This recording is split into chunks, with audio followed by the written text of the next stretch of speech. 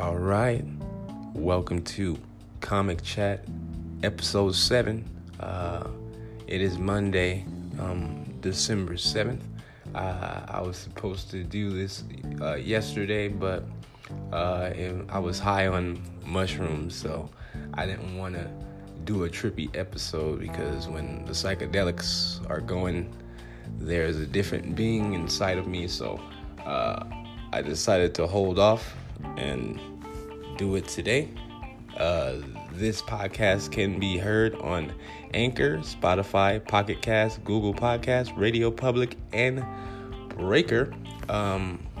So we had a couple of, I won't say a couple, there's some real boxing on this weekend. Errol Spence Jr. Took on Danny Garcia, and he won by 12-round decision. It was unanimous. That was Spence's first fight since a late October car accident in which he smashed his head against the concrete at a high speed. His face was smashed. He was barely recognizable. He's really lucky to be alive and able to still step in the ring after such a horrific accident. And he defended his titles against Danny Garcia in a 12-round bout. It really wasn't a competitive fight at all. Spence kind of had him from beginning to end. And it was really good to see Errol Spence back in the ring. He seems a step slower, though, and he seems like his speech is a little slurred, but he's from Texas, so it could just be how he naturally is. And, I was really nervous for him because it looks like he was still suffering from some type of neurological damage from the accident. But when he was in the ring, it was all business, and he won that pretty handily, so congratulations and welcome back to the ring, Errol Spence Jr. I also had a show last night at JP's Comedy Club in Gilbert, ran by Jim Perry. That's a very nice room. So if you're ever in Gilbert, make sure you friend JP's Comedy on Instagram and look out for their latest weekend shows. And they also have an open mic on Sunday. I'm not sure. I'll have to get back to you on that. But I had a show with Slink Johnson from Black Jesus. He was Black Jesus, and Brent Taylor from MTV's Roast Me. That was a pretty cool show. We had fun. It was a light room. It was about, I won't say 10 people, but in a pandemic, you can make that sound like a packed house. Plus the acoustics in JP's they are very good. So it was a very fun show. Will Thompson and Jacoby Willis were also on the show. It was Jacoby Willis' show. He hosted a great show. It was a fun night. And even JP, Jim Perry, made a guest appearance on the show. And it was cool to see him have a good set because the audience was predominantly black people. And Jim's a white guy from Illinois. So, but he's from Chicago, so he's probably familiar with black people a lot. Plus, he's a cop. But that was fun to actually do a intimate show because it was a late show. It started at like maybe 11, and it ran long, like an hour long. It ran into like maybe 1:30 in the morning, maybe later. Yeah, but it was a fun night. The audience seemed happy. Everybody was in a jovial mood after the show, and I took down Brent Taylor's number, and I'm probably gonna be appearing on his podcast soon because we grew up in the same area. Basically, he's from Linwood. I'm from Compton. That's like a hop, skip, and a jump. I also went to school with Brent's cousin Lorenzo. He was one of the best running backs we had at our school, but he was underutilized because when you play sports, especially scholastic sports, there's a lot of politics, and some coaches may have a different eye for talent, and they really didn't utilize that brother to the best of his abilities. But when he got in there, he was a man. So that was a great weekend. Let's see. I almost started off with some stuff from last show, but now I also want to just talk about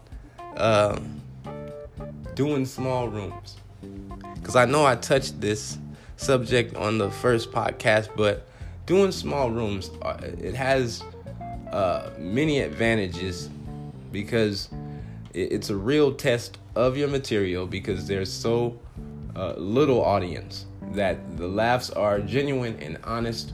And when you have a medium to large audience, it's kind of, I won't say easy, but it's less difficult than doing a smaller room, because the law of averages is higher. It's a numbers game, like me and Brent were discussing last night. It's a numbers game.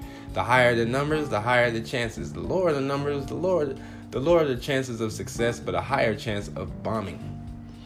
Which everybody paints it in such a horrible light, because when you see somebody bomb, it looks so terrible. It looks bad, like especially if they give up in the middle of their set. Like, I guess they're not feeling me tonight, but I'm gonna stay up here and dig out the time. But I've given up on connecting with these people. Then it could seem like a massacre happening right in front of you. But bombing is good if you're not too into yourself, and you're not really doing comedy for people to admire you or to look cool on stage. If you're doing stand-up for the craft and the art that it is, then bombing is not going to affect you, because you can learn something from bombs. And that's why I said also in the last podcast to record your audios or videos of your sets, listen and watch yourself. It's really hard for me to do it now, because I've been in comedy for 9 years, and I didn't even say my name. My name is Glendon McGee. I'm a 9-year Phoenix, Arizona comedian. I'm originally from Compton, California, and back to my point. Doing small rooms is like having your own gym in your house. You could just lift, and then when you really ready to go out there and do what you do on the field, on the court, or in the ring, or whatever you do, it's nothing, because you lift so much at home. I don't know if that metaphor quite covers what I was trying to say, but small rooms, they sharpen your sword. So when you have a big room, you don't even feel any fear. You don't feel no nervousness. It's almost you just full of excitement. You're ready to go out there, and you're ready to fuck those people up and make them like piss themselves and grab their stomachs and shit, because you know that your jokes are proven, because you've done them in a tiny fucking room for like a bartender and two dudes that are just hating life. But if they gave you a reaction, that means there's something in your material. So I'm going to reiterate, do small rooms. Don't be afraid of bombing, and record yourself and listen to yourself. I want to talk about like living in anger, because it's poisonous. Living in anger. A lot of people live in anger because we feel like we always have to be in defense of ourselves, which is really just our ego. But we call it ourselves because that's the most amplified part of our beings. And it's not really by our own doing. Because we live in a society, in an American society, that's very egocentric. Egocentric. That's two different words. Trying to be too smart, guy. We live in an ego-driven country where everything is about what you have or what you doing or who you fucking or whatever. So we really are living insecure all the time.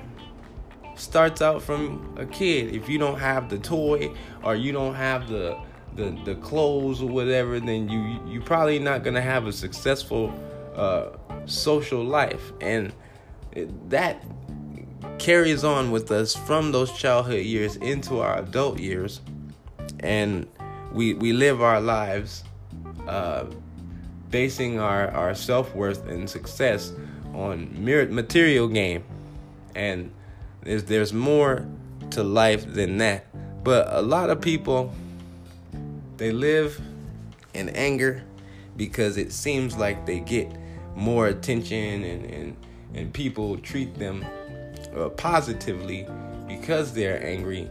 But that is a trick, because the energy that you're sending is angry. So whoever is giving you props or telling you that it's positive to live in your anger, they're probably living in anger as well. And I don't think that we should spend so much time in anger, because anger can be deceiving. And once you're angry, it's already too late. So you're going to probably make a mistake or say some shit that you're going to regret just to make yourself feel better, when it is really not yourself that you're trying to make feel better. It's your ego that's trying to prove to you that it's bigger than you and that it exists through you. So I don't really think that living in anger is something that we should all do. I think we should try to change the frequency on living in anger and try to be more understanding and have more compassion towards other people, because we are all living on this planet trying to do the best we can at whatever it is we are supposed to be doing, which we should know, but we don't bother to find because we're chasing material gain. Which brings me to my next point. To detach from ego doesn't mean to detach from yourself, because your ego is not you. Your ego is your insecurity. Your ego is your fear. And those things are negative. But they do have a purpose, because everything has a purpose. But the purpose for you with fear and ego is to minimize them. Because if you amplify them, just like they're doing with this coronavirus thing, I understand that it's a disease and people are dying, but I think that the media is doing an excellent job of amplifying the deaths so that we feel like we are in total despair. And I don't think that is the case. So when you amplify your fears, you kind of are blind to your true reality. And the same goes for when you amplify your ego.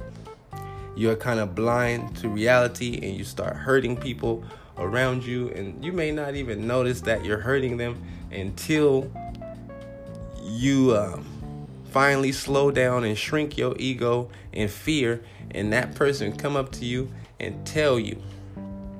It may not be right when you come down, but it may be years after you come down. They might just bring it up at a party or something. You remember, man, when you said this to me? And then you'll be like, I don't really remember that. And it's like, yeah, you really said that to me, and I don't appreciate that. And at the time, I knew you were going through some things, so I didn't say anything. It happens all the time. So never be afraid to detach from your ego, because it's healthy, and you're being more authentic when you're outside of your ego. Because when you're inside your ego, that causes you to people please due to the tag team with fear. So to detach from ego isn't detaching from self, and it's crazy. And a lot of reasons, going back to living in anger, a lot of reason people live in anger is because we see each other as servants and not equal beings. Everybody wants people around that can do something for them, that can benefit them or serve them in some positive way. It's usually monetarily, but even in relationships, like I always hear like women say, if your man don't do this, then you gotta drop him. It's like, what do you mean if he don't do that? I thought that you liked him, not what he does.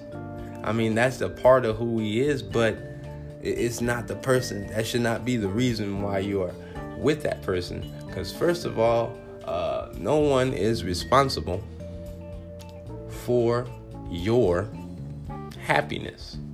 That is all determined by your own self and how you feel about yourself and how much you feel or believe that you are worth.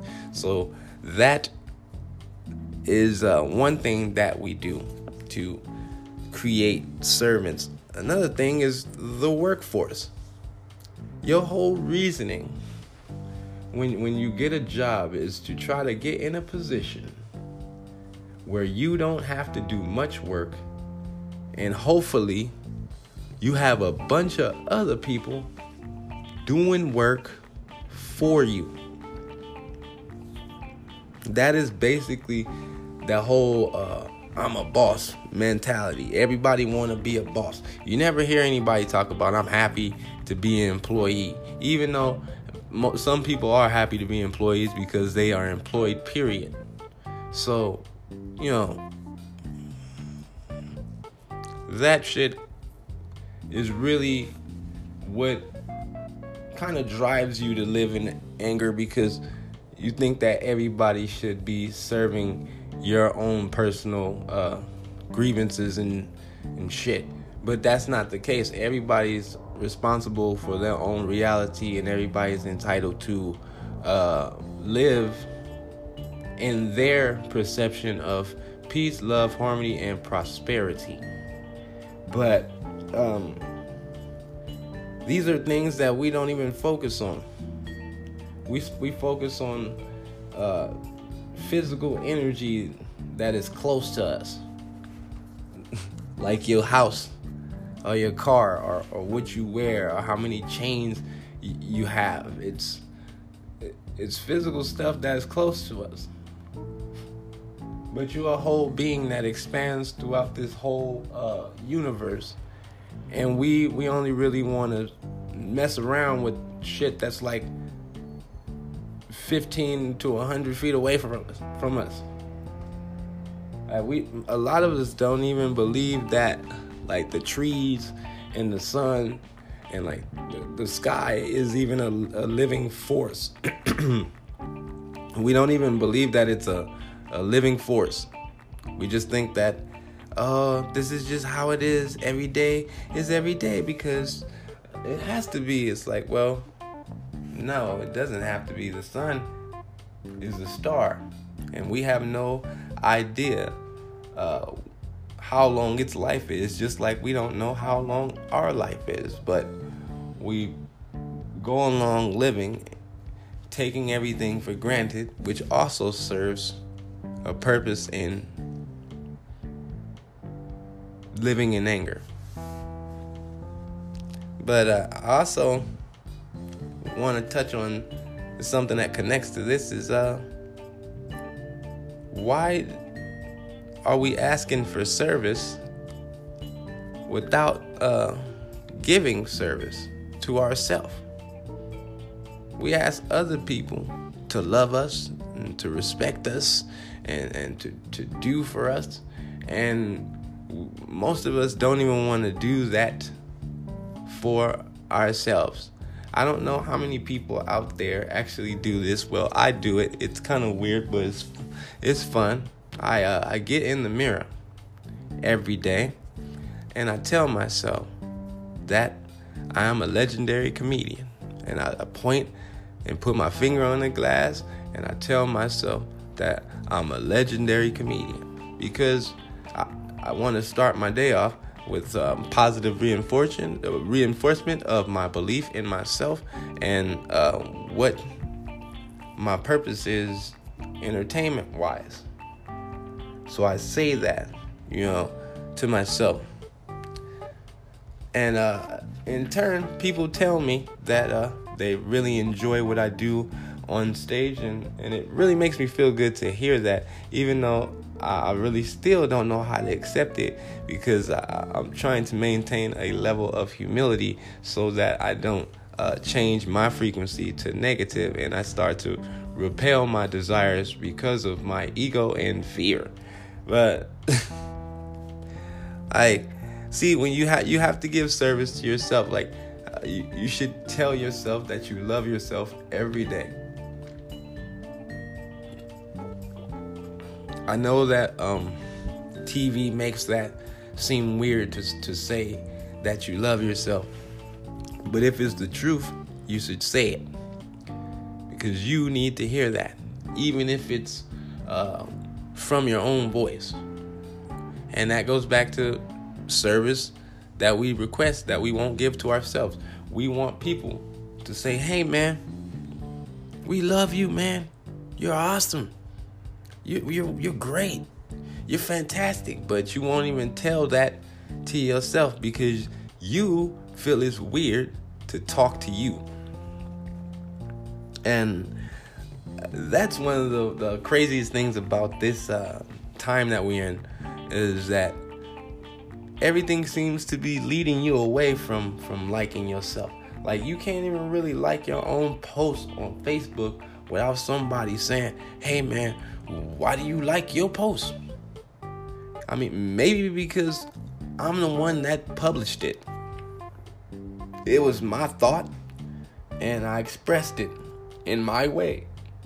So maybe I like it because it's me. I don't understand, when did it become a crime to like you? And then you kind of have to clamor and do weird shit for other people's approval. Like I was talking to Will Thompson in the green room at the show last night, and I was talking about how, when you're on social media, especially like Instagram, or TikTok or whatever, you can do something super stupid and embarrassing, and you have thousands of motherfuckers looking at you. And you could, but if you're yourself and you can say, real stuff, and you're just honest about how you feel about life and what's going on in your particular reality, then you may only get like 5 or 6 people. And then he was like, "Well, if you're on the internet in the onesie, then I'm gonna tell you about yourself." And I'm like, "Yeah, I'm just saying." But that, you just one person, and I was like, "You one person out of 2,000 motherfuckers who are encouraging me to degrade myself, to build themselves up, so to speak. But you just the one dude side-eyeing me, and I'm supposed to be like, why is that one dude side-eyeing me? If it's giving me what I perceive is what I desire from it, then that's the energy that most people are gonna still gravitate to." But my whole thing was to say that even though you only have like 6 people liking who you really are, I average like maybe 6 listens each episode. I want to say 5 because I squeezed out 6 for episode 6, which is great. Thank you guys for listening. But I understand that those 6 people, they actually fuck with Comic Chat. They actually like to hear my voice talk about shit that they may not even understand. And I appreciate that. So I was just saying, you should be true to yourself, and you should give the same service to yourself that you expect from others. I don't even like the word expect, because expectation, it kind of leads you to living in anger too. When you hold on to things that people didn't do because you thought that they should have done it, and then you got lost in your own illusion of what you can control, and formed a grudge. So that's just weird. When you don't do service to yourself, your life is kind of just hanging, and you kind of stuck in stagnation because you're not really given the universe a direction in which to guide you. So that's a lot of why you should do service to yourself as well as the service you expect from others. Because if you have no vision, then the universe is just going to sit still just like you. And then you're going to be blaming people, you're going to be blaming old situations that you can't change for the reason why you're not where you perceive you should be. When the truth is, really, you never was definite about what you wanted or what you desired for yourself. So, I want to close because it's like 3 minutes left. Jake Paul. He's been challenged by Le'Veon Bell. He's been challenged by like a hockey player. Antonio Tarver wanted to challenge him, and apparently Floyd Mayweather is going to fight Jake Paul. I don't know what the date or the details is, but apparently Floyd Mayweather is going to get in the ring with YouTuber and white knockout hero Jake Paul. And I call him white knockout hero because white people are juiced that he knocked out a black basketball player that can't fight. And I'm just saying, he was just a dude that played basketball. He probably hadn't been in a fight in years. And I know that's his fault for getting in the ring. And yeah, he did get slept. But white people think that they can knock out every black dude now because they saw this YouTuber who threw a punch with his eyes closed knock out a mini basketball player. He didn't even knock out somebody who play a power position. He knocked out a point guard. That's like him knocking out CP3. Like, come on. Really. I want to see him knock out Montrezl Harrell. Let's see him knock out Montrezl Harrell. Let's see him hit Montrez in his jaw. Newly acquired Lakers forward Montrezl Harrell in his jaw, make his dreads rattle and drop him. And then I will give Jake Paul his respect, because knocking out a retired basketball player don't get you street cred where I come from. Because especially if the dude can't fight, that dude might just get clowned more for not being able to fight, more than him being knocked out by a white dude. But this has been Comic Chat. My name is Glennon McGee. I am your host. I will be back next week, hopefully on a Sunday. You can catch me on Instagram, GM3 Comedy, GM3 Comedy. On Facebook, Glendon Sin Black McGee. I don't have any up-and-coming shows to promote. Oh, yes, I do. I'm at El Charro Hipster this Saturday at 8 o'clock. El Charro Hipster in downtown Phoenix. For more information, you can friend John Fletcher on Facebook. And I think that's pretty much it as far as shows this week. But I'll also be at some open mics this week. Shout out to Brett Taylor, Slink Johnson, Jacoby Willis, and Will Thompson. Great Kelly Kells also, and Jim Perry.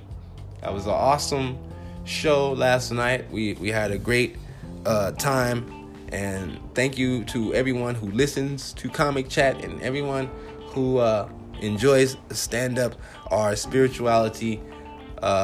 Till next time, spread peace, love, and harmony, and it will come back to you tenfold. Have a great week. Peace.